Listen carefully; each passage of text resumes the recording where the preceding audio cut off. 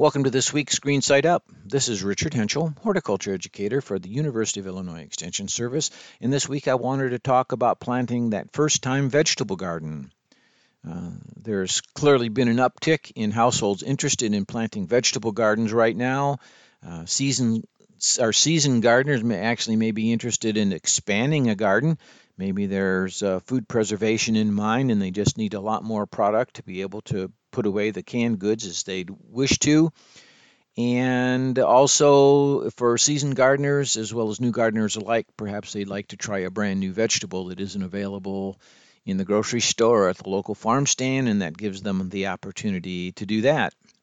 Typically, though, when you're talking about a first-time gardener and a first-time vegetable garden, there's some we see in the newspapers and in the magazines and on all the videos, all the fancy stuff you really need to get your garden going.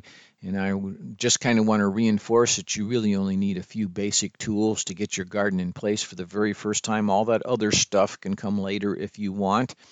So this topic here this week is kind of going to be for those first-time gardeners. You're really the only thing you need to get started to get your garden going is some sort of a garden shovel or a garden spade or both. Typically, we know about using a garden hoe.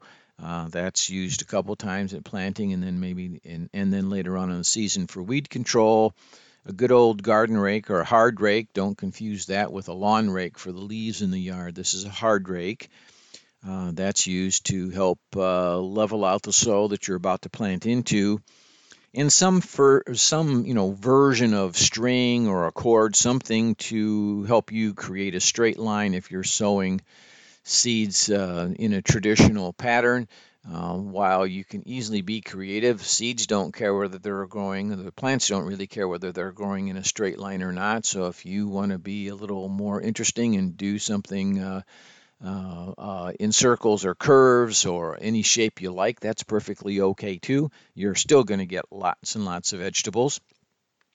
Later on, as you've got your garden planted and things are beginning to happen, some sort of a cultivating tool, maybe it's a tine digger to loosen the soil and maybe remove weed seedlings, or maybe using that hoe gently around your vegetable plants in a shallow manner so you don't destroy any of the vegetable roots. You might consider getting a garden hose. You may already have that because you might be already watering the lawn anyway. So you'd need a gardening hose and perhaps a watering can would be of value to you. If you're going to have a gardening hose, consider using what's called a water breaker, which takes the forceful stream of the water coming out of the hose and breaks it up into gentle, fine droplets so we're not splashing water up onto our plants, which can promote disease.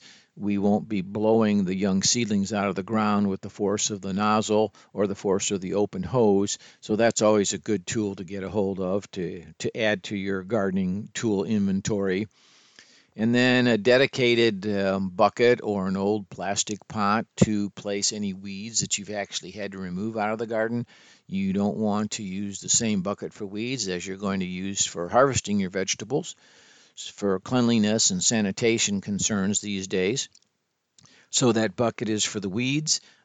Spent plants, damaged vegetables that you're not going to eat, they are going to be taken out of the garden and either disposed of in the garbage or into your compost pile. So that's something, those are some of the tools that you might want to consider.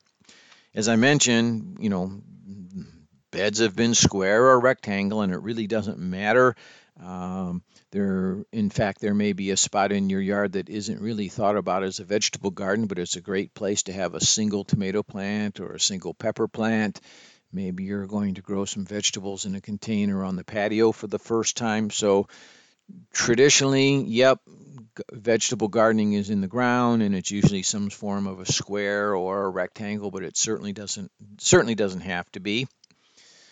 You can mix vegetables with color. Maybe you'd like to see a few flowers in with your vegetable plants as well. That's perfectly acceptable and a nice way to brighten up the vegetable garden that otherwise is just going to be all green. It's a lot easier to start your vegetable garden in an area that doesn't have grass, yet removing the grass and starting the beds always a doable choice. If you're going to start it in the lawn, you need to remove the lawn and about an inch of soil with the lawn because you really don't want lawn roots regenerating and growing up in your brand new vegetable garden. So keep that in mind. This is also a good time if you're going to add any soil amendments based on a soil test. To do that, it's okay just to add amendments without the soil test and then get that soil test done that first fall and every fall after that for consistency. So you have a basic beginning here to build your new vegetable garden with. You remove the grass, a little bit of soil, you add your amendments, you work that all up with your gardening spade or gardening shovel. You use your hard rake to level it a bit and then use that string or cord to lay out your beds. You sow your seeds according to the label in terms of depth especially, and you're off and running. Then later on, you're taking care of that vegetable garden by making sure it has adequate moisture, especially when your vegetables are flowering and producing fruits. That's when they need a good even amount of moisture to begin with. And then when you water, you're also going to be helping to germinate the weed seeds. So be aware that there'll be some weeding that needs to go on throughout the season. So when you get started, just jump in and do it. It'll always get better next year during the growing season. You learn this year, you'll incorporate what you learned this year, next year, and add some new tricks to the vegetable gardening area that you're going to put together. So just jump in and do it and enjoy the vegetables. Well, this has been Richard Hentschel with this week's Green Side Up. Always a pleasure, and I'll be back again soon.